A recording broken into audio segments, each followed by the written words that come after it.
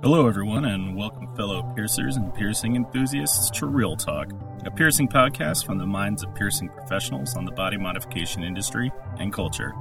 Each episode, we will center on a common theme with a guest. We will cover topics including things such as piercing methods, industry topics, jewelry, and trends.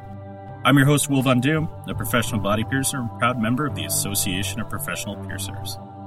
So let's get straight to the point and dive into this week's topic.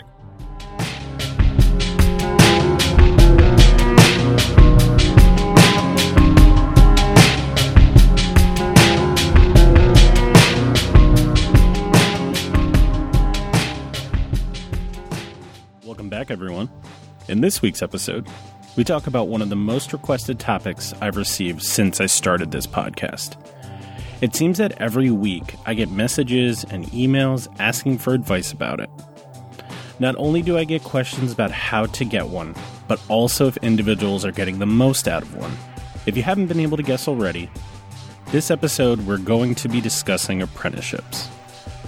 We sit down and have a discussion with my longtime friend Jeff Saunders of Gamma Piercing in Ann Arbor, Michigan. Jeff was a perfect choice for this episode. His many years as a shop owner, training several apprentices, and helping to develop things within the Association of Professional Piercers has made him a wealth of information on the topic. In addition to that, his body piercing blog, piercingnerd.com, had a well-written description about what an individual, such as himself, looks for in an apprentice, covering things such as training, attributes, and the such. Jeff and I go over this and what we both find desirable in potential apprentices. We also discuss other difficult-to-discuss aspects for those already with apprenticeships, such as is the apprenticeship worth your time and energy, and should you just start over? So without further ado, listen in as we talk about the attributes the industry looks for in apprentices, why Instagram messages are the worst form of communication, and what things you should look for in a good teacher.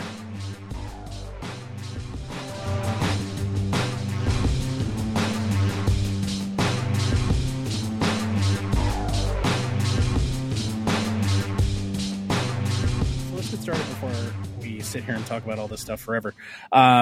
So Jeff, we're going to start. Why don't you go ahead and introduce yourself?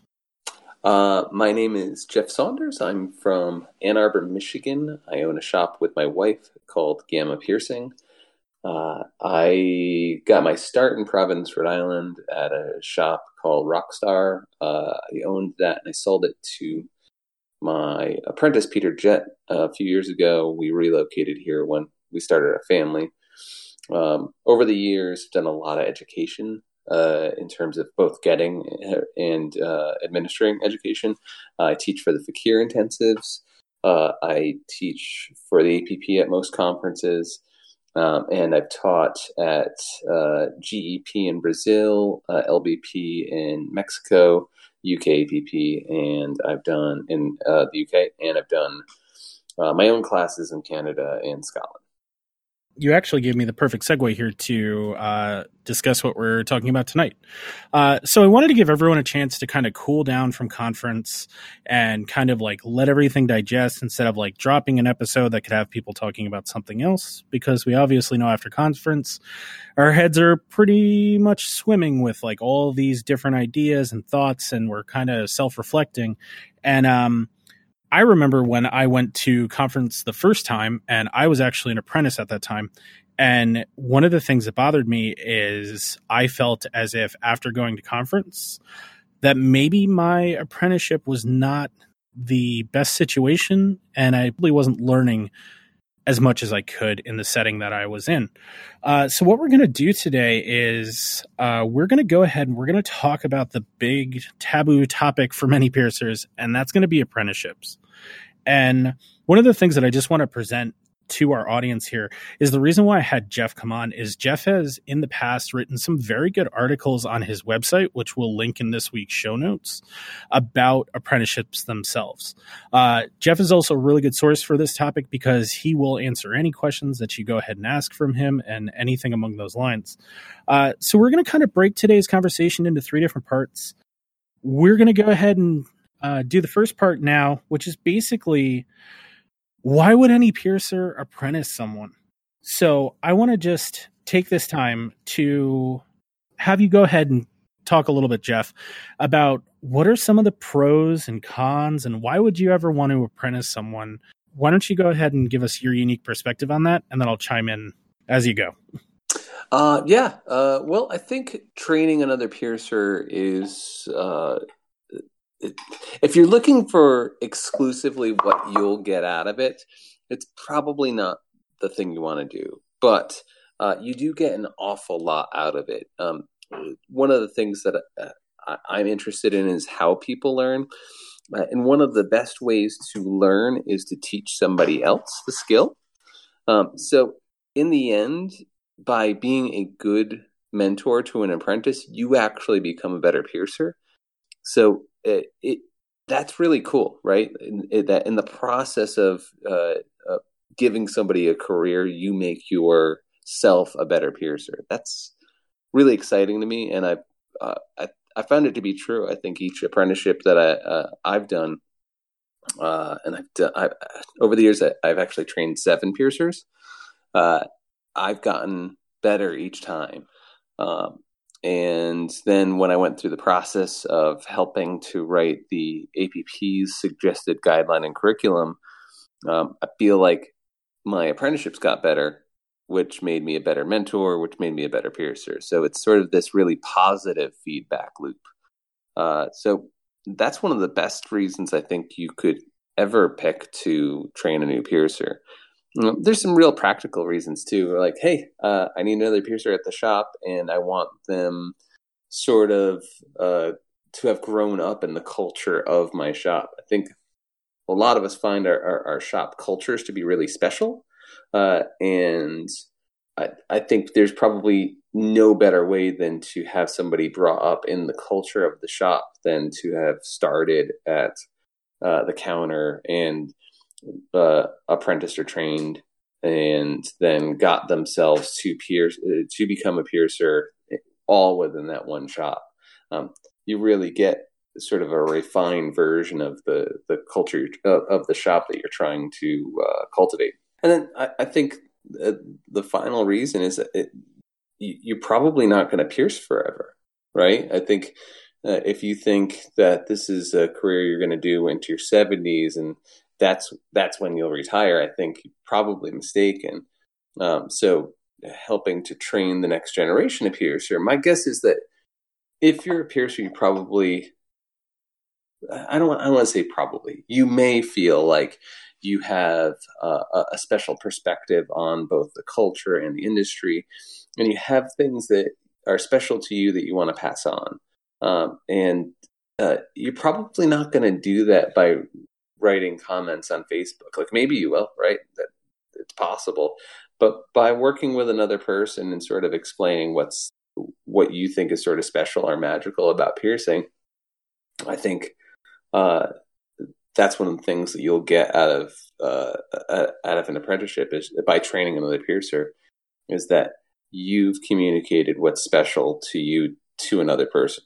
Now, I can't say that every person hears that, but I've seen it firsthand working with Fakir intensives, and I can tell you a lot of people were deeply touched by Fakir's message, and I think that was one of the most important things to him. It wasn't just that people left and could pierce a straight septum, and I can guarantee you that was important to him, but it was also that they understood what he felt was magical and special about piercing, and for him that was the spirit. That was the most essential thing about piercing to him. Maybe you think the most important thing is health and safety, and you can pass that on.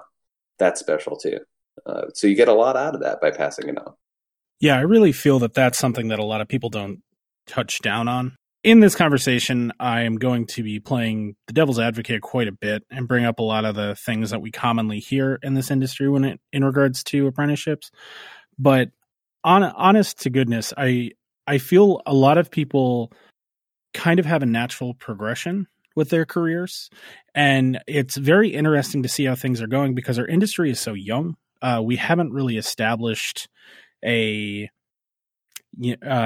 common timeline of we start here, we end here, because there's a lot of variation in between. Some people feel like they want to pass things on, like you stated. And then other people feel like it's possibly a natural progression for them where they're like, I've hit this point. I feel like I need to, how do I put this lovingly, Jeff? They kind of feel like they need to get the credit for creating someone new in the industry to cement their legitimacy, you know? Yeah. And I think I'm of the opinion that it's never all of one and none of the other, right? I'm definitely into the shades of gray in that. I think it is okay to say, I think it's important to pass on vital information. And I think it's also okay to say, and it would feel really good personally and professionally to have done that. And I don't see a negative in it. Yeah, I don't want to, delegitimize that statement. It kind of feels amazing to have someone that you feel has learned what you can teach, and you kind of see them develop into their own person and gain new skills, and they may be better at this than you are at that, and so on and so forth. That style is very similar to funeral directing. And I know that's a really crazy thing to talk about, but you have to do a residency, which is almost very similar to an apprenticeship because they just kind of stick you in the embalming room. So it is very trade. I'm going to learn muscle memory and so on and so forth. So I have unfortunately been put into a bad situation one time where I had to, and I'm doing heavy air quotes, apprentice someone for body piercing, but I've helped, I think like 3 or 4 people from going from nothing to funeral directors.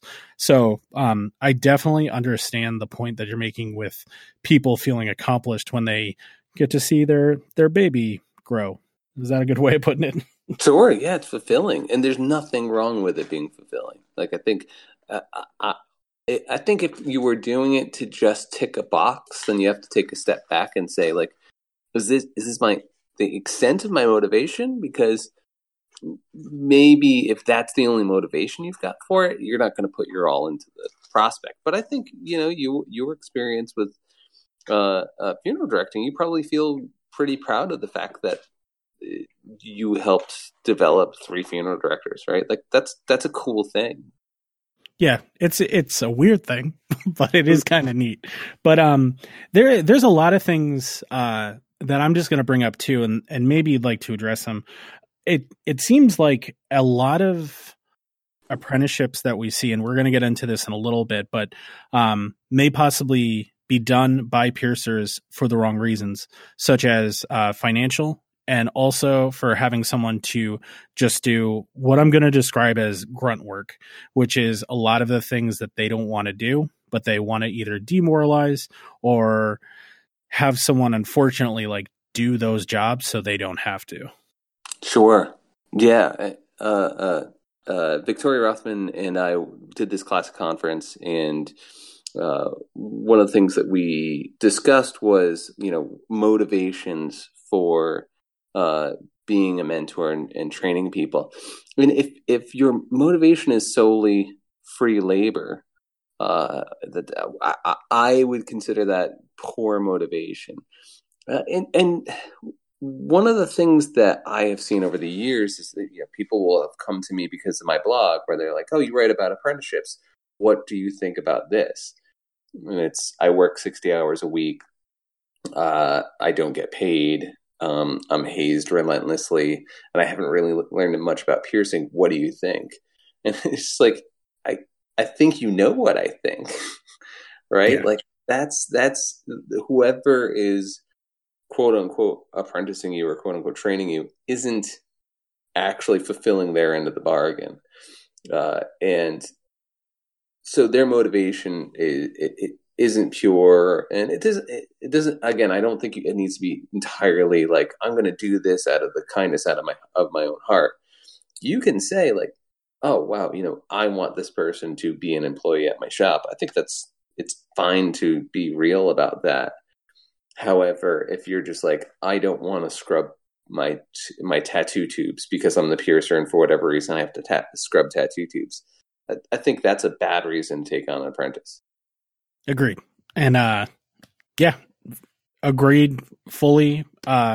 It Oh man, it's awful. I had a terrible apprenticeship. I won't hide that fact. The amount of time that I put in and grunt work and things that were taken advantage of was pretty terrible. And I feel like there's starting to be a break in the cycle, where a lot of, as the industry becomes more and more legitimized, I honestly feel that this hazing subculture is starting to become more and more frowned upon. The people that actually care about the industry, care about the future of the industry itself, are less likely to have hazing and have individuals just kind of menial labor. I really think that hopefully it's starting to phase itself out. Do you see that more and more often, Jeff? I do, and I think there's a lot of reasons why that might be the case, and part of it is that there's, and we kind of have to thank the people that came before us for sort of setting a good example from an educational point of view, right? Like yes, there are a lot of bad apprenticeships, but like the sort of when you think back to like the leaders in the industry, they really made it clear that there was a lot to learn and to be a piercer. And I think at this point, you're almost like, if you really take piercing seriously, you're thinking to yourself, like, I don't have time to make my apprentice gargle hot sauce. I have to train them to be excellent at customer service, flawless at health and safety. They need to know all these piercings, but they also need to know all this jewelry size. They need to know troubleshooting. There's just too much to learn. And, you know, if you don't have a lot to pass on, there's probably a lot of time for hazing, right? Yeah, I never thought of it that way, but that actually is an extremely valid point. Our industry is really, I have spent a lot of time actually thinking about the careers of piercers, and I have trouble imagining a job that requires you to be so good at so many different skills. Like, I think maybe public school teacher is probably the only thing I can think of that's significantly harder. But, you know, like, just imagine if you were if you worked at a programming company, right? Your job would be programming, and you go in and you program, right? You wouldn't have to be an expert at social media, a photographer, a shoulder to cry on for sensitive people. Like, I just think of all the soft skills that piercers need to have, in addition to the very strong, like, demonstrable health and safety and technical skills. Like, it's a very challenging job, and training somebody to do it well is a enormous undertaking that I think people take really seriously. And you can, the difference between a piercer taking advantage of a trainee and a piercer that wants a real employee in the future, it's becoming way more stark. Yeah, and it's very clear when I'm referring to shops and businesses as one. It's very clear when they actually invest in an individual, and from being a piercer on this side who's training someone else, that's also kind of scary. Because all of the instincts, all of the business skills, all of your methods, all of your madness are being installed into an individual. You're investing your time and energy into creating, sculpting clay of a new version of, theoretically you. And it's kind of scary that some people may take that and then just leave. So it's one of those things. Like, I honestly feel the more likely you are to treat and I hate that I have to say this, the more likely that you are to treat a human being with dignity and respect, in addition to trying to teach them a skill or a craft, the more likely they are to stay. And of course, there's a few bad apples here and there. But it's one of those things, you kind of get what you give, and so on and so forth.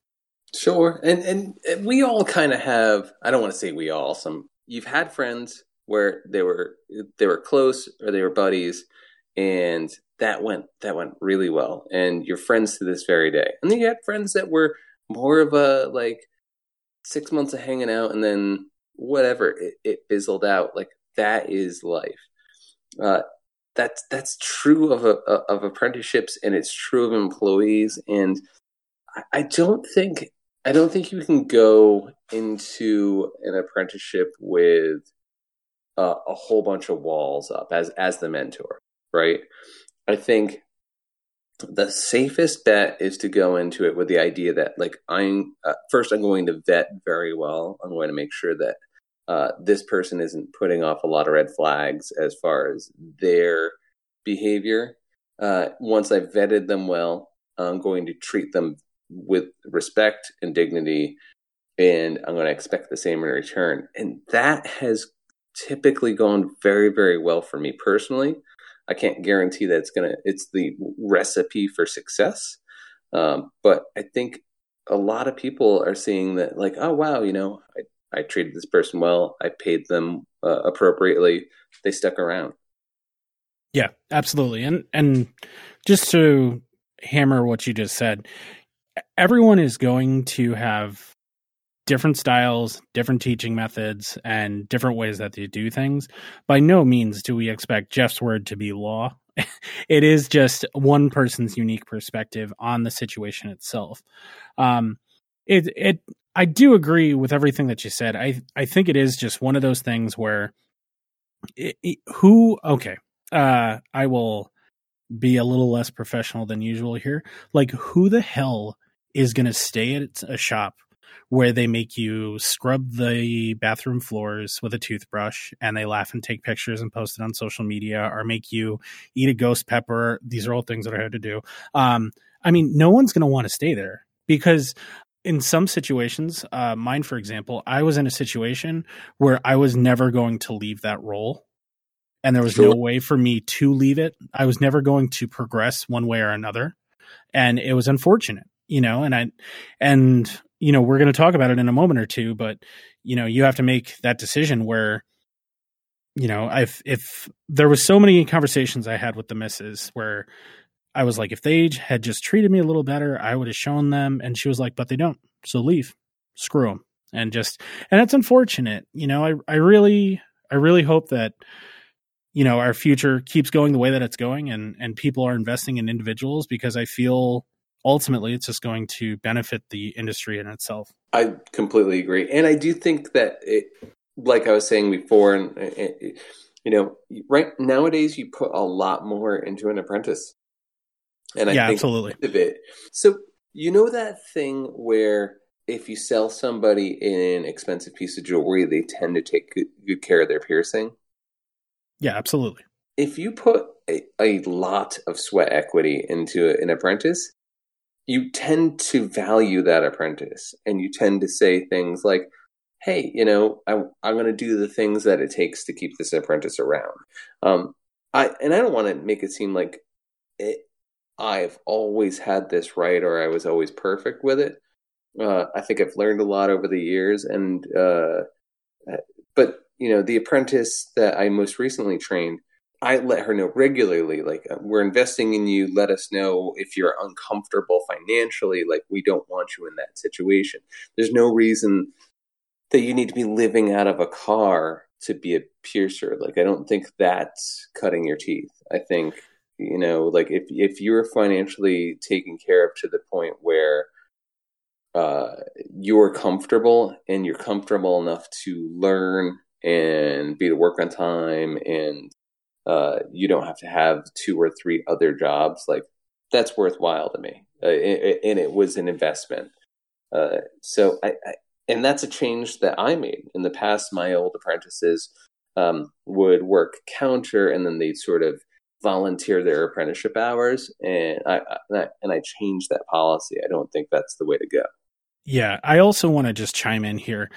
The sheer amount of telling someone that they are appreciated and you care for them goes miles. It's so sad nowadays that you don't hear that stuff more often, where it's like, hey, I super appreciate your friendship, or be like, all the time it took you to do this, like, I can't tell you how much I appreciate it.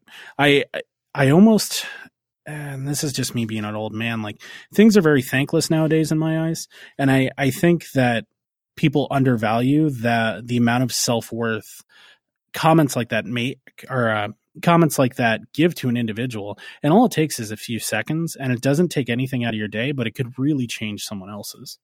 Sure. Absolutely. Having a sort of nurturing the relationship with your coworkers, I don't know, apprenticeship or no, your coworkers, is both good business, but it's also great for the morale of the business. And it gives people an opportunity to let you know if they aren't doing well, because a lot of times that can solve problems before they happen. If someone feels like they're comfortable saying, like, hey, like, financially, it's not cutting it for me, well, then you can prevent them jumping ship and going to a competitor.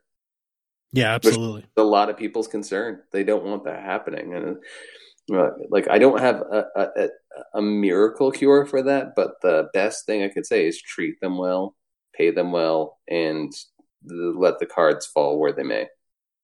Yeah, that's a great way of putting it, Jeff. Keep the conversation train moving, and you can't see I'm making chug train noises because I have an infant. But the next thing that I'm going to talk about is going to be for the individuals that are coming into our industry. They haven't had any part in it besides being, let's say, like a piercing like super fan, or are just looking for an apprenticeship, because it's a question that we hear all the time. And we as piercers, I remember when my studio was up, I would get like 2 to 3 emails a week that is like, hey, I'm thinking about becoming a body piercer. Do you take on apprentices? What I need to do, and so on and so forth. And this is actually the main reason why I wanted you to be this week's guest, Jeff, is because you wrote that great article. So why don't we go ahead and just start? So when we are looking at these individuals, when they send us the email, what are some things that you look for in an actual possible apprentice? Well, it's funny that you bring it up, and you weren't in my class, but it's funny that you're asking the questions that I would have loved somebody in my class to have asked, because we kept on asking these questions of ourselves to answer them. Isn't like email like literally the worst way to ask for an apprenticeship? Oh God, it's no. Oh, I'm an old man. I'm now old, like, because I'm just like, whippersnappers need to come in, introduce themselves, and say hello. Like, email is email, text message, or messaging through apps is literally the absolute worst form of communication if you are trying to either A, get something, or B, introduce yourself. Because 9 times out of 10, I'm like, who the hell is this? Like, whatever, I'm not paying attention to it. Couldn't be more right. And the thing is, like, so there two thoughts on that. And the first thing is, if you're waiting for the perfect candidate to know that in advance, you're gonna have a bad time, right? Because no one's ever gonna know that information in advance. Because I don't presume to make it a generational thing. I think it's one of those things where you're like, well, they're busy at work. I don't want to bother them. I understand what the would-be apprentice is thinking. However, if they put themselves in our shoes, if we're like, hey, this is a really well thought out email. I'm into giving you a career sight unseen, right? Like, this is not the way to do it. And that's one of the reasons that I wrote that blog post was, hey, piercing apprentice, you're already getting it wrong, right? Yeah.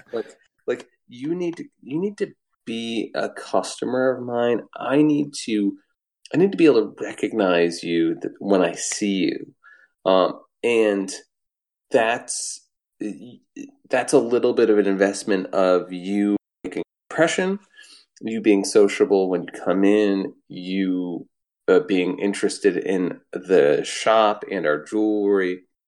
There's a lot that goes into it that we're already looking for. So an email is like, and I'll be honest, like, I might recognize somebody but not know their first and last name, or it just, I can't put the two together when I get the email. Oh no, that's a totally normal thing. Like at the farmer's market, I am the guy in the cupcake shirt who always buys a vegan tamale for his baby. Like that's what he calls me. He's like, "Hey, cupcake baby guy." It's like, okay. Right. Like I get it. Like I do. So, coming in and introducing yourself and being like, "Hey, you've pierced me 4 times. You remember this? You remember this? I'm really interested in piercing. What are your suggestions for becoming a piercer's apprentice?" Like, totally, totally great way to do it. Almost nobody's going to do it because it's too scary. It's really intimidating. Like, one of the things I tell my employees, and this might be like just me being a throwback to like the 90s, but do you remember when there was a cool record store in your area and you would go and you pick out a record and you go up to the absolute coolest person on the planet, which was the person ringing you out for the record? And in my area, it was a guy named Jason Kendall. He was the singer for the Amazing Royal Crowns. Oh, God, I love them so much. Jason Kendall worked at a record shop called In Your Ear. It was right next door to the shop that I apprenticed at. And Jason Kendall would look at the records and ring you out. And, you were just praying for oh, this record's great, man. Like that it was like that person thinking what you were doing was cool. Like you'd walk on air for the next few days, right? It's that sort of thing. Like that's what the piercer is to the person interested in piercing. And we tend not to realize that we have that power over both their lives, but also their days, right? Like, when you shoot somebody down, it's not shooting them down in a, like that can be crushing. Yeah, soul crushing. It really can be. Right. So you have like this big investment with their feelings. Like they want to do that through email, right? Because if you tell them like, no, then all right, I can mope at home. They don't have to see my body language. They don't have to see me sulk back into my seat. However, what the would-be apprentice doesn't understand is that they're less likely to get what they want because they haven't made that personal connection. Yeah, absolutely. And I don't think it's a generational thing. I think it's a technological thing. Sure. Where I know that I sound like a super old man, even though I'm younger than you are. But it's just a thing where it's surprising. Like, I hate talking on the phone. Like, I hate it. Like, I don't want to talk to you. That's fine. It seems, honestly, that a lot of folks are very nervous to possibly get rejected, to put themselves out there. And let's be real. Like, when it comes to body piercing, like, you have to be out there. Like, you have to be uncomfortable in any situation. And I know that sounds like so cliche, but it's like, hey, you're trusting me to pierce your genitals. Like, I need you to take your pants off. Like, you can't go from, hey, I want to be a piercer. What do I need to do in an email to being like, hey, this is the situation we're in now. It's a very, and I know that's the extremes, but it's just like one of the things that I want to point out because it's not just our industry. Like a lot of people, no matter what it is, like are afraid of face-to-face communication. And unfortunately, let's try this again. The biggest thing that I think that a lot of people are nervous about is once you say something, you can't delete it. So if it sounds dumb, it just comes out that way. And I honestly, if anyone has listened to this podcast, like I say, 20,000 times. I cannot change it. I keep trying and I can't, but I still try to come across in a way that's educated, despite the fact that I say this one thing 12,000 times.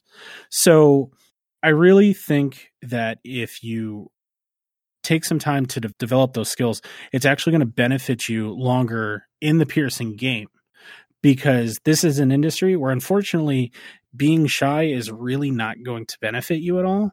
and more importantly, being professional, which by coming in, introducing yourselves and doing a little bit of fact finding will benefit you more greatly than writing an email. For sure. Yeah. Or an Instagram post. Oh, yeah. Instagram. Oh, yeah. One of the things that I was thinking of when you were saying that, because I 100% agree, is that I think one of the soft skills that we're looking for is your ability to deal with whoever walks into the room, right? Because you don't get to pick your clients. Who shows up is who shows up. So that's why one of the parts of that original blog entry is like, here's a job for people who like people. And I 100% mean that. If you were the sort of person that says those really cliche internet things like, oh, here's me pretending to like people, or here's me hating people, you're going to have a real rough time as a body piercer, because you have to find the fun and the common ground in every single client. Because if someone comes in to the shop and likes the same bands you do and picks out the same jewelry you would pick out for that piercing, yeah, I expect you to be able to make a connection with that person. That doesn't impress me, right? It's the person that you have nothing in common, right? When you're able to make a connection with that individual and give that person a spectacular experience, I'm impressed, right? That's good bedside manner. That's absolutely really nailing it. And being afraid to talk to the person that you want to get an apprenticeship from is not a good sign.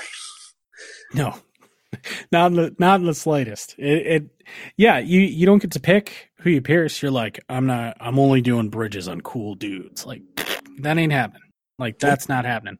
But like, on the same note, if a mom walks in, I can talk to her about like her vintage, Louis Vuitton purse, because I pay attention to when my wife tells me about them.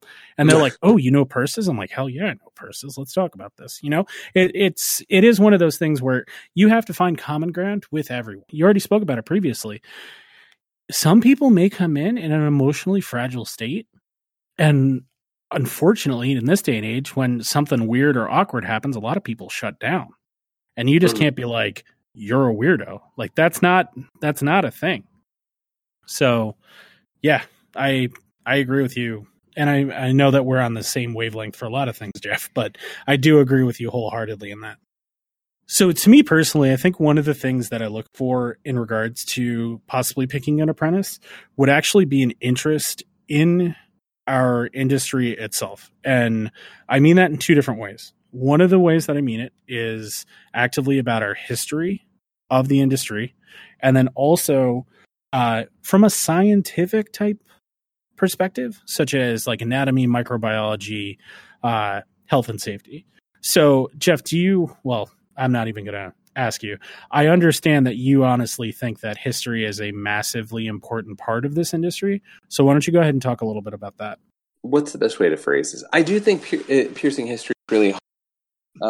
And not really hard, really kind of crucial to someone's understanding of what piercing is like today.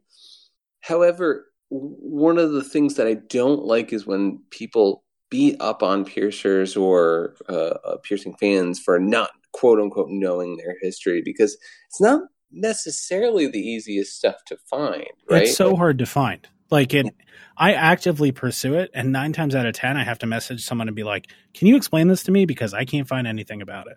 Yeah. Unfortunately, the resources available today, Sean Porter with Sacred Debris, the Body Piercing Archive, Jim Ward's book, you can get Modern Primitives, you can get Charles Gatewood's books. I think having a respect for where we came from is really important. But I've seen people be like, you don't know who Raylan Galena is? How dare you? And I understand it because I look up to her and I think she's amazing.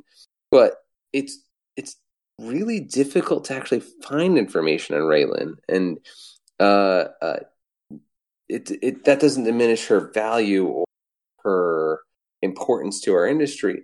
I just have trouble giving anybody a hard time for not necessarily knowing her name. So when it comes to historical stuff, like, I'd like you to be interested, and I'd like you to be open to the suggestion that, like, hey, this is worthwhile. You also kind of need to have the critical thinking skills to be able to, like, find an old issue of PFIQ and say, like, hey, you know what? I think the health and safety may not be up to date, right? They're not wearing gloves, right? Like, they're not doing the things that I think a professional piercer in 2019 would do. Of course not. Doctors aren't doing the same thing that they were doing 30, 40 years ago. Like, all this stuff improves. And also, I don't want you to think, wow, Jim Ward's a total hack because he didn't wear gloves doing a PA in 1982. It's just like, that dentists weren't wearing gloves. Like, this was how it's done, right? Like, you really need to be able to sort of place things in their time, and also appreciate that these folks didn't have the internet. A lot of what they learned was through correspondence. Like, it's kind of a fascinating thing to like, imagine if today you knew nothing about piercing, you just knew that you had to pierce something. What would you do? Like, no internet, no suppliers, no existing tools or materials. How would you make a nipple piercing happen, right? It's like, I hope I'm good at bullshitting. Like, that's pretty much what you're walking into. You do the same things that Fakir or Jim did if you were really good at it, right? like if you had awesome intuition, you'd get there, right? But, like, there was a lot of mistakes along the way. I don't want to belabor the point, but, like, know your history as best as you can, and be open to the fact that there's a lot of stories that aren't told, right? Like, and the more you can learn about that, and the more you can appreciate it, the better you'll be. Yeah, and that, you know, you touch base on it. There is a little bit of, like, elitism. The know your roots, like, we, like, know this information, like, you don't. Those are the people that aren't really going to share it with you. You mentioned Sean Porter and Sacred Debris, like, Sean and Sacred Debris, and then also, like, the Body Piercing Archive, like, they're actively working to make sure that information is available for people. I strongly suggest, donating to either one of those if possible. But it is one of those things where if someone's not going to share it with you, just keep hunting. Hopefully you can find that information. It's kind of like, this is where I get, like, how do I put this, Jeff? This is where I get, like, all alpha-y about it. But, like, someone could be like, you don't know about body piercing? Be like, could you tell me about Ignaz Semmelweis? And they're like, who the hell is that? I'm like, he invented it. Like, he basically made it so hand washing was a thing that you should do. And they're like, oh, he doesn't matter. I'm like, oh my God, my brain's going to explode and just pour out of my ears, you know? So it's just wild to me about what people consider important and what they criticize other people for not knowing. 'Cause it's dumb. Like, you should be happy that someone is asking about the history. Like, share the love, like, share that information so it doesn't die and, like, fade away. Like, they are actively searching it out. So maybe it is one of those things that, like, we should tell more people about. So, Jeff, do you think that it's important to have someone that comes into your studio asking for an apprenticeship to possibly have taken the initiative to do maybe, let's say, basic first aid or taken, like, an anatomy class? It's great. And that would be amazing. But first aid and anatomy are things that I could have somebody with, like, really good soft skills do anyway. Does that make sense? Yeah, I think it does. If someone comes through the door and I'm like, wow, the room is brighter because you're here, and I'm not only am I excited to talk to you, but you know those people that, like, you have conversations And I'll say this of you. Like, I really enjoy talking with you, right? Like, if somebody leaves me with that feeling, right, where I'm just like, oh my God, I love it when they come in. Like, I can send them to an anatomy class. I can't teach that part, though. Yeah, having those innate skills, I think, are super important. One, I also appreciate that, but two, like, I've always described my personality as jolly fat guy. Because I'm like, hey, like, how's it going? Like, if I had a guy with a bassoon walking behind me, like with each step, like it would fit in. You know, it's one of those things, and I think a lot of people, I've always referred to them as mayor personas. Like when you talk to somebody, you're like, oh, that guy could be a politician. You know, I feel that that's something you touched. You can't teach that. It's kind of like, some people have it and some people don't, and you can work on it and develop it over time. But there are some people that just, and I'm not speaking of myself, but there are some people that just kind of have the, let's go with magic, and I'm putting my hands up in the air, Sure. that just kind of have that. Yeah, and it's great. It's wonderful to be around, and I look for people like that for sure. And in a way, I feel like there are certain people that are sitting there, maybe listening to this podcast, like, I want to ask the cool piercer down the street for an apprenticeship. And they're like, but I'm not that. I don't want those people to get discouraged, because I don't think the people that are that way know they're that way, right? Yeah. Case in point, I don't feel that I am that way either. Like, I really don't. And I certainly don't feel like I'm that way. And my guess is, if you asked all the people that I've apprenticed over the years, very few of them would be like, oh, that's exactly how I am. Billy would be an exception. Like, he knows. Oh, yeah. Yeah. But that's just sort of the thing. Like, you still have to put yourself out there and be open to the thing. Like, if the person you ask, like, hey, I don't think this is a job for you, you've never made eye contact with me, like, that's a bad sign, right? Yeah. You don't have the soft skills. And I do think they can be developed for sure. Doing any sort of public speaking. I'm going to mention Rick Free and try not to get choked up, but he was a big fan of Toastmasters. And I think that's a great way of developing a confidence in the way you speak, and comfort in public speaking, because a lot of body piercing is public speaking. Yeah, I remember having that conversation with Rick in the past. Personally, I know it's so weird, but I thank funeral directing, because I did that before I was piercing, because there was you get one shot to talk to a family. Like, that's it. Like, trial by fire. I mean, if you say something dumb, like, you'll never do it again. But it is one of those things where if you put yourself out there and try, a few things, it might actually be easier for you as time goes on. Sure. And I'm sure, like, I think the stakes are so much higher with something like funeral directing. So in a way, I feel like you got to start piercing on God mode, right? Like, yeah, right. not fair.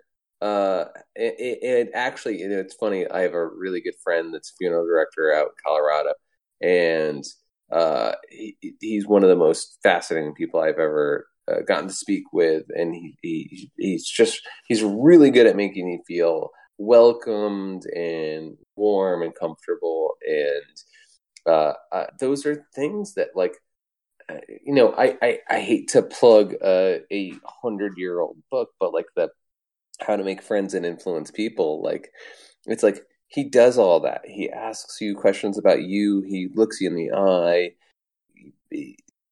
He does those things that are so critical, that are actually kind of hard to do, but once you've got, are really valuable. Yeah, absolutely. And I know that book's ridiculous, but a lot of the things you're reading it, you're like, oh, wait, I should be doing that. So I understand, but I'm going to be the stick in the mud here. I'm going to bring up a few things that you might hear if you're, how do I put this? I'm going to bring up a few things that might discourage you from possibly trying to get an apprenticeship. And just to just a few of the big ones that you may hear that may discourage you. And I'm going to see what you comment about them. The first one, Jeff, is going to be that the industry is oversaturated with piercers. Have you tried to get a guest piercer to fill in for you? I am like maybe piercing like 2-3 times a year. No. And I'm still getting people to ask me to be like, hey, you think you can come out? And I'm like, no, baby. Like, I cannot come out. The industry is not oversaturated. It's the industry is first of all, I would say, like, if you're a younger generation piercer, I'm in awe of the type of industry that you've had to grow up in, because you had to know so much more than I did when I first started piercing. Like, it's become harder to be a borderline competent piercer. That yardstick has moved a lot. And all of your mistakes are on social media day one, with people ready to jump down your throat, right? Like, it is, piercing is harder than it's ever been, because the standard for excellence is so much higher, which is fantastic. This is good for everybody. This is really good. And I'm not saying this to be discouraging. Like, this is awesome, but it's a big step. And a lot of times I'll see apprentices like doing work that I'm just like, oh, you know what it reminds me of? What's that? Skateboarding. Oh, God. That is a perfect analogy. If you ever watch skateboarding from like 1998 and you're like, they thought this was great, and you look at what like 13-year-olds are doing nowadays, you're just like, like, it is mind-blowing how much better people are at skateboarding. Like, just like, to even bother videotaping, you have to be what would be considered like the master of skateboarding. And like, you have to go to college for a film. Like, right. It's crazy. It's unbelievable, the difference. And, you know, I'll still, like, even though I never skated a day in my life, I love old skateboarding videos. Like, Manic Madi is like just one of my favorite skateboarding videos. Dude, Jump Off a Building by Toy Machine is forever my favorite. So I understand. That was like 91, maybe. That might even be before my time. But like, I love all that stuff, but it's not impressive compared to what the local amateur is at your skate shop down the street compared nowadays. Like, and like those, and it's not a technology thing. It's just that I think the industry moved. There is always a want and a need for qualified, invested, excited piercers. And that will continue to be the case. Like, people that really, really care about the experiences that they're giving people, there are not enough of those piercers. And even though there are more piercers than ever, there's still a need for good piercers. So this idea that the piercing scene is oversaturated, I completely disagree with. I think the people that are coming up have a hard job, and it's a big ask to ask them to be able to deliver the kind of quality that a piercer that has 15, 20 years experience is delivering. But a lot of them do. And the more of those piercers there are, the better.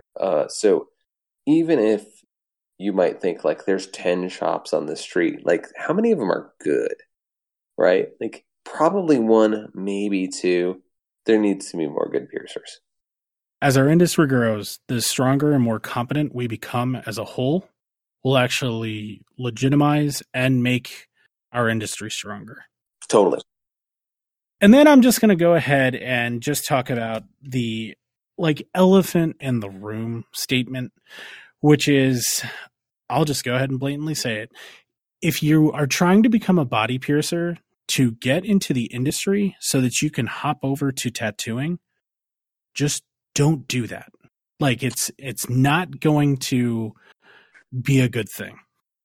Yeah, I mean, I know people have done it. I've been tattooed by people who've done it. Like in a weird way, like it can work out. I just think but it's so far and few between. And this just may be my perspective. Yeah. But yeah, there's like maybe a handful. And then it just seems like if you're going in the passion for piercing, and I'm going to kind of go off the rails here. To me personally, the passion and basically like energy between individuals for piercing, I think is a lot more intimate than tattooing. And the reason why I believe that is it's because it's just one-on-one. You're not in like a big room with a whole bunch of people for like multiple hours. And I honestly truly feel that they're two different monsters. So if you're trying to become the master at both, it's probably not going to happen. But if you go into wanting to be a tattooer, it's probably a good idea to talk to fellow tattooers or take art classes or things like that. Whereas when it comes to piercing, like that's the thing that we're discussing about today. Does that make sense, Jeff? It does. And I think you're right, where the people that I know which are the exception to the rule, and the people that I know that do both are the exception of the rule. In general, I think one of the reasons that people learn to pierce on their way to tattooing is because they work at a tattoo shop that thinks so little of piercing that it's below scrubbing tubes for the tattoo artists. And that's a real bad sign. Like, I believe that there might be tattoo shops that are really, really good and offer piercing that's total trash. And they do that because it's another revenue stream. It's another revenue stream where they think they get a lot of phone calls. They're like, oh God, we're missing out on all this money. But I don't think there's a lot of shops that are really good at tattooing and also just offer piercing just for funds, right? Like, yeah. I think the best tattoo shops, at least in the U.S., tend to focus on tattooing, and they tend to take apprenticeships very seriously. I think and I'm sure there's an exception to this rule, but I think if you're in a facility that offers piercing and tattooing, and there are a lot that do both at a high level, right? I'm not saying that's not possible, but where there is a distinct hierarchy, where tattooing is a really important skill that only a select few are okay to do, and piercing any idiot can manage. Like, I'm gonna fully disagree with that perspective. And it feels, I hate to bring up skateboarding again, feels like a lot like the skateboarding rollerblading thing, right? Where you're just like, oh, skateboarding's cool, rollerblading's super stupid, right? So like, you may not like it, but both these things are both dangerous and involve a lot of skill to do well.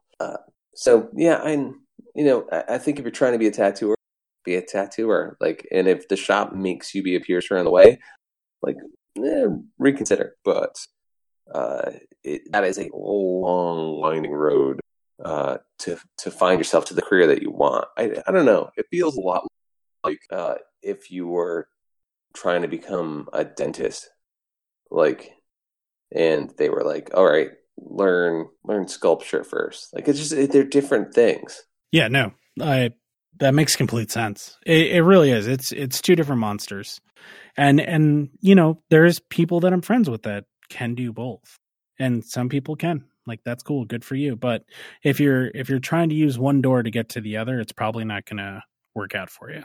So that might be something that you strongly want to consider.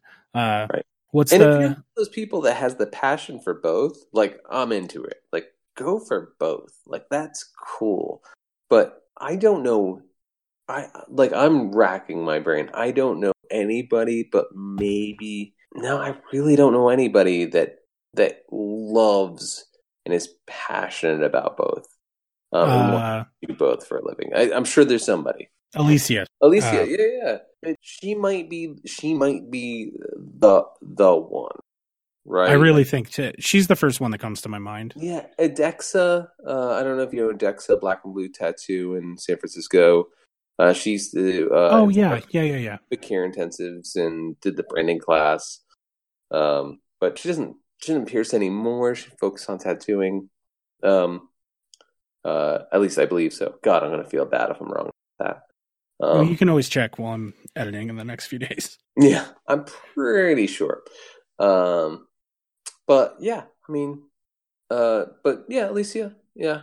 But there's not a lot. Like it's tough. It is genuinely one of the toughest things I can imagine to be good at both. Deion Sanders, great at football and great at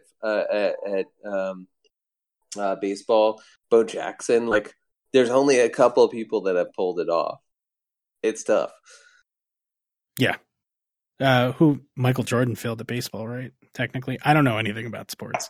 I mean, he's not rugby or hockey. Really, really, really big gambler. So, maybe two sports there. Yeah, that's a gamble. All right. Anyways, off that bad dad joke.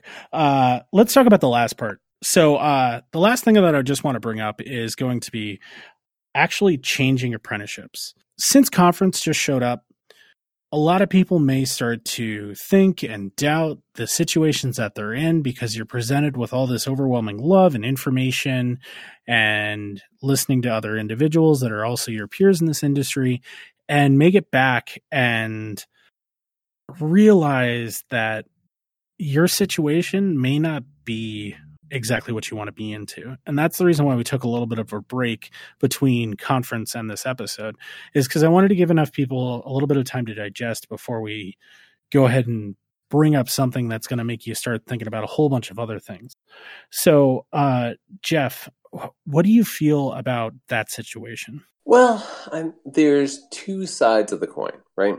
I mean, one of the things we talked about earlier was doing some of the grunt work. And I'm not against an apprentice cutting their teeth, right? Like I think there's an element to that, and a lot of it is the best way I can put it is, if you ever seen the original Kid, right? Like Mr. Miyagi makes you wax the cars, right? And it's not just because he wants the cars waxed; it's because he's teaching you important skills about form, right? Like there are jobs to be done in the process of an apprenticeship that are important to learn, and one of the best ways to learn them is to do them.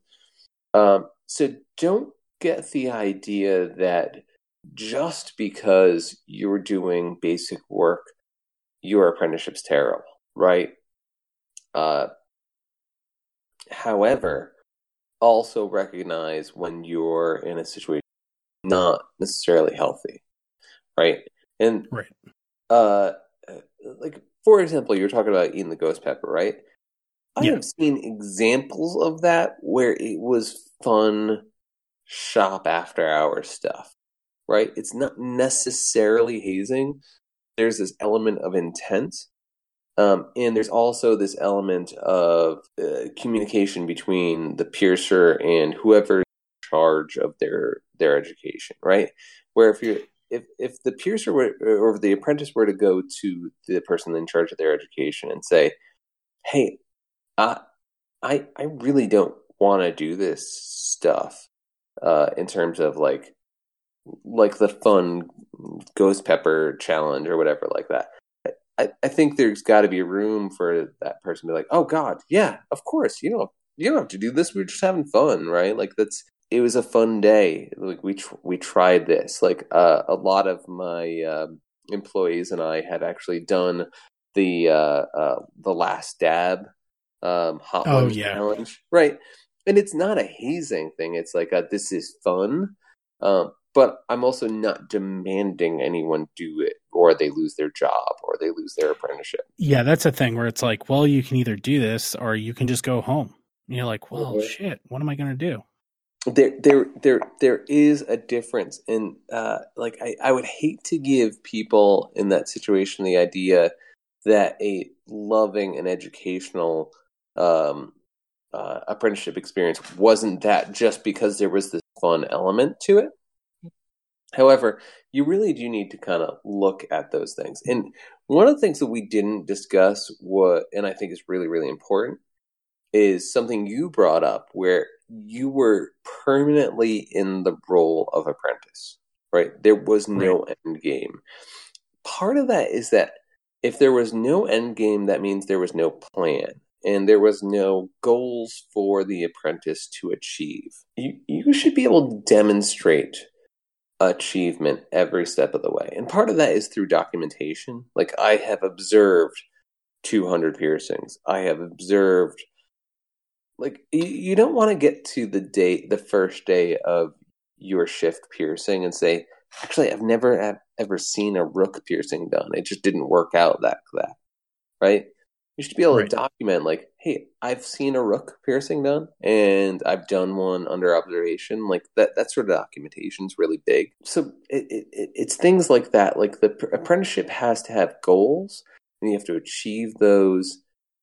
As long as you're doing that, you're going to be okay. Like, that's a good example of a good apprenticeship. And there always is going to be this grass is greener thing where you're like, oh, this other person doesn't have to take out the trash. Like, that's different than being hazed or not learning how to pierce. Yeah, and that's a big thing too. I want to make sure that I stress to everyone, if you're in an apprenticeship, excuse me, and the individual who's asking tasks of you would not do those tasks, there's something wrong going on. I would never ask anyone to do anything else for me that I would not be willing to or have done in the past.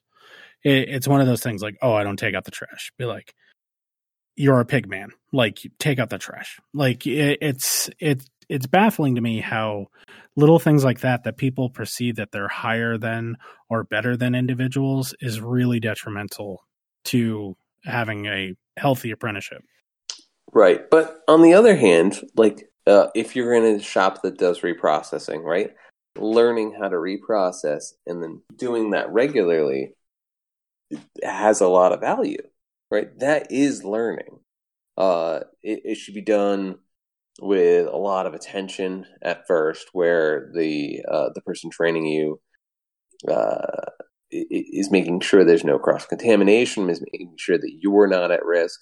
But you can imagine an apprenticeship where the apprentice didn't learn how to reprocess tools and then is expected to reprocess tools. That's not a complete apprenticeship. And that's important. Now, if you're in a shop that doesn't reprocess tools, awesome. Just throw those things out. That's great. But if you are in a shop that reprocesses tools, you have to have the experience, and you get a lot of value out of doing that regularly. No, all those things make sense. And it is one of those things where I think sometimes it may be worth risking and finding a new location. But honestly, you should really, really take some time before you do drastic jumps like that. Sure. Yeah, I think, and this is the troubling part, is that having community support isn't necessarily an apprentice's strong suit. But it'd be nice to be able to talk to other apprentices or other peers to say, like, hey, I'm having to do this. Is this appropriate? To give you some sort of perspective. It's really worthwhile. One of the things that's listed in the APP apprenticeship guidelines curriculum is that 2 piercers that don't work at the same shop as the mentor have to write letters of recommendation for that mentor to the apprentice. And one of the things that I like about that is that, let's say you're in a situation where, like, I don't actually know if this is appropriate. You could call or email or write a letter to the person that wrote the letter of recommendation and say, like, hey, is this is this sort of behavior appropriate? And that person can be involved, right? It's involved the community. They could say like, hey, not only is this not appropriate, but I'm going to make a phone call to your mentor about this because something's not right. Or they could say like, yeah, absolutely. This is part of learning. Like you're in a normal, healthy, appropriate apprenticeship. Yeah. And one of the things, like part of the things about like keeping on learning, in certain states, the term apprenticeship is pretty specific. In certain states, you like as much as we colloquially, I'm going to use the word incorrectly. Colloquially, am I saying it wrong? No, I think that's right. Maybe I'm terrible at pronouncing things. Yeah, it's not coming out right. But we'll call things an apprenticeship. They're more piercer training, and the term apprenticeship might be reserved for really specific industries like electrician and things like that, and there'll be very specific guidelines for that. So if you're in one of the states, it's up to the mentor in the shop to sort of realize like, hey, we're going to refer to this as piercer training, not apprenticeship, because apprenticeship involves the following statutes in this particular state. Yeah, that makes a lot of sense. The language of it is weirdly important. I know that it sounds weird, but like possibly like doing things like that feels like a milestone. So you kind of like, like it's not an upgrade, but it could, make someone feel better. Going back to what we discussed about, the little things that can really improve or like demoralize people. Sure. It's just one of the things that I just wanted to say in regards to this episode, because there's a lot of taboo around talking about apprenticeships and what we went through and what someone may go in the future. So I really want to thank you for taking your time this evening to speak with us, Jeff, and just kind of let us know your 2 cents on everything. I really think that this can help a large potential of people, because now now that we've put things into the open, it's up to them to take them and interpret and maybe self-reflect on themselves before they send in that apprenticeship letter or before they get worried about something that we touch base on. So yeah, Jeff, thank you once again. I really appreciate it. But why don't you go ahead and just take us out by letting us know where you're located and all the other fun things that you've done in the past so that people can come visit you in person, like following you on social media and all those other things. Thanks, Will. You can reach me on most social media by @GammaPiercing. My website is gammapiercing.com. My blog is jeffsaunders.com. That's Jeff with 1 F. Or if it's easier, piercingnerd.com. You want to train with me? I teach classes every once in a while, but I'm regularly at the Fakir Intensives, fakir.org. I encourage existing piercers to do the comprehensive class, would-be piercers to do the basic class, existing piercers to do the basic class. It's a fantastic class. I think you'd like it. Don't be afraid of that word basic. If you're not an APP and you're interested, I'm happy to answer your questions. I was membership liaison. I'm currently PR coordinator. The more people that join the APP, the better. And it is part of my responsibilities as a board member to help you become a member. I would love to answer your questions and help you make your piercing shop safer. Cool. And I think that's about it. Yeah, I would follow Jeff. His adventures are super fun. Before we actually started talking about this episode, he is currently brewing beer. So it's nice to watch another, I lovingly say this, Jeff, another nerd take on another hobby. So it's very interesting to see from start to finish how you do everything. So yeah, follow him for great piercings. Visit him and his absolutely wonderful wife at Gamma Piercing. And aside from that, we'll link everything in this week's show notes. But thanks for coming on, Jeff. And hopefully the next batch comes out really good and I get to see you soon. Yeah, absolutely. Give the family a big hug for me. And, hope to talk to you soon. Yeah, absolutely. Why my words are escaping me right now. I'm in the same boat too. It's late.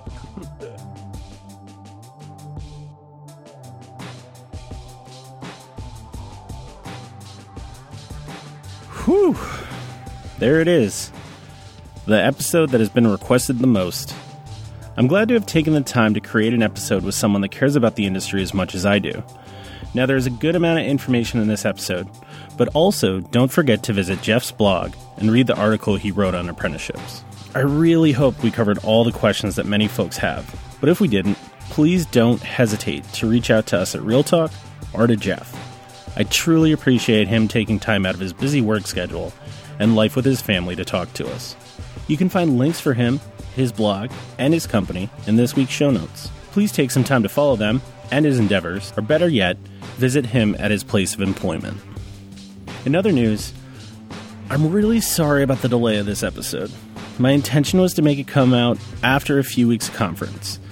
Sadly, I had some very difficult things come up with my family. Hades Von Doom, my puppy of almost 14 years, had to have surgery, and then the day after managed to rip out his stitches, which resulted in another trip to the emergency room. So yeah, we're still waiting for test results, but until then, he's just resting and relaxing currently, and we're hoping for the best. We should be back on track after this episode. As always, I want to thank all you wonderful folks for liking, listening, and subscribing to the podcast, especially all of you that have left reviews on iTunes and the Google Play Store. This is how the podcast continues to grow, and it's seriously amazing seeing how many listens we get on each episode. If you want to help us out by doing more than just listening, consider joining our Patreon. We have some really awesome things lined up as rewards that I can't talk about yet, but we'll be able to share the details next episode. If you want to join that community, head over to patreon.com/realtalkpiercingpodcast. As many of you already know, this podcast is a labor of love. I do this because I want to help the industry and create talking points and discussions. This is not something I do for a living. Would that be an awesome living? Absolutely.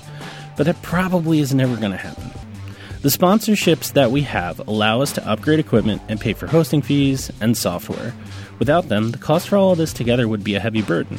I truly thank them for their continued support of our podcast and their commitment in ensuring the quality and the content episode after episode. I would like not only to thank our first sponsor, Jewelry This Way, but congratulate them on the best small booth from conference. I teased about this booth last episode, and their hillbilly-themed booth was amazing. Jewelry This Way is a gold-only jewelry company that offers handmade jewelry made in good old Tennessee. The jewelry is made by piercers, for piercers, paying attention to the detail that we all look for. Their zero turnaround time and showing of current stock levels means if you order it, you'll get it in the next few days because they only list the stock they currently have. Jewelry This Way has decided to give our listeners 5% off their next order with the discount code REALTALK. So visit jewelrythisway.com and use the discount code REALTALK for 5% off today. Since 2004, Punk Medics has been on the cutting edge for tattoo and piercing aftercare for the body modification industry using only natural botanical ingredients. Not only are their products premium quality in every sense of the word, but they also strive to use sustainable ingredients and have a minimal carbon footprint. With summer and warm weather approaching, making sure that tattoos, both new and old, stay moisturized is key. One issue that I have is that lots of other lotions are heavy and can clog my pores. Punk Medics makes a product called Simple Shield that nourishes and hydrates but also protects the skin at the same time. It is my go-to during these hot summer months. To check out this amazing company and its line of organic piercing and tattoo products, visit punkmedics.com to order directly, or use their handy store locator to find the nearest shop by you. Our final sponsor for this week's episode is from our California family, Amory Body Arts. Amory is owned by the amazing team of Adam and Shelby Richens. They're committed to providing the safest, friendliest, and most professional piercing environment in Santa Cruz. Their staff is the only people I trust in Southern California to send clients and listeners to, but not only is their staff top-notch, so is their massive jewelry selection. For all your piercing and jewelry needs, make sure to visit our friends at Amory. Give them a follow on social media under Amory Body Arts. You can find more information about these companies under the Sponsors tab on our website, realtalkpiercingpodcast.com.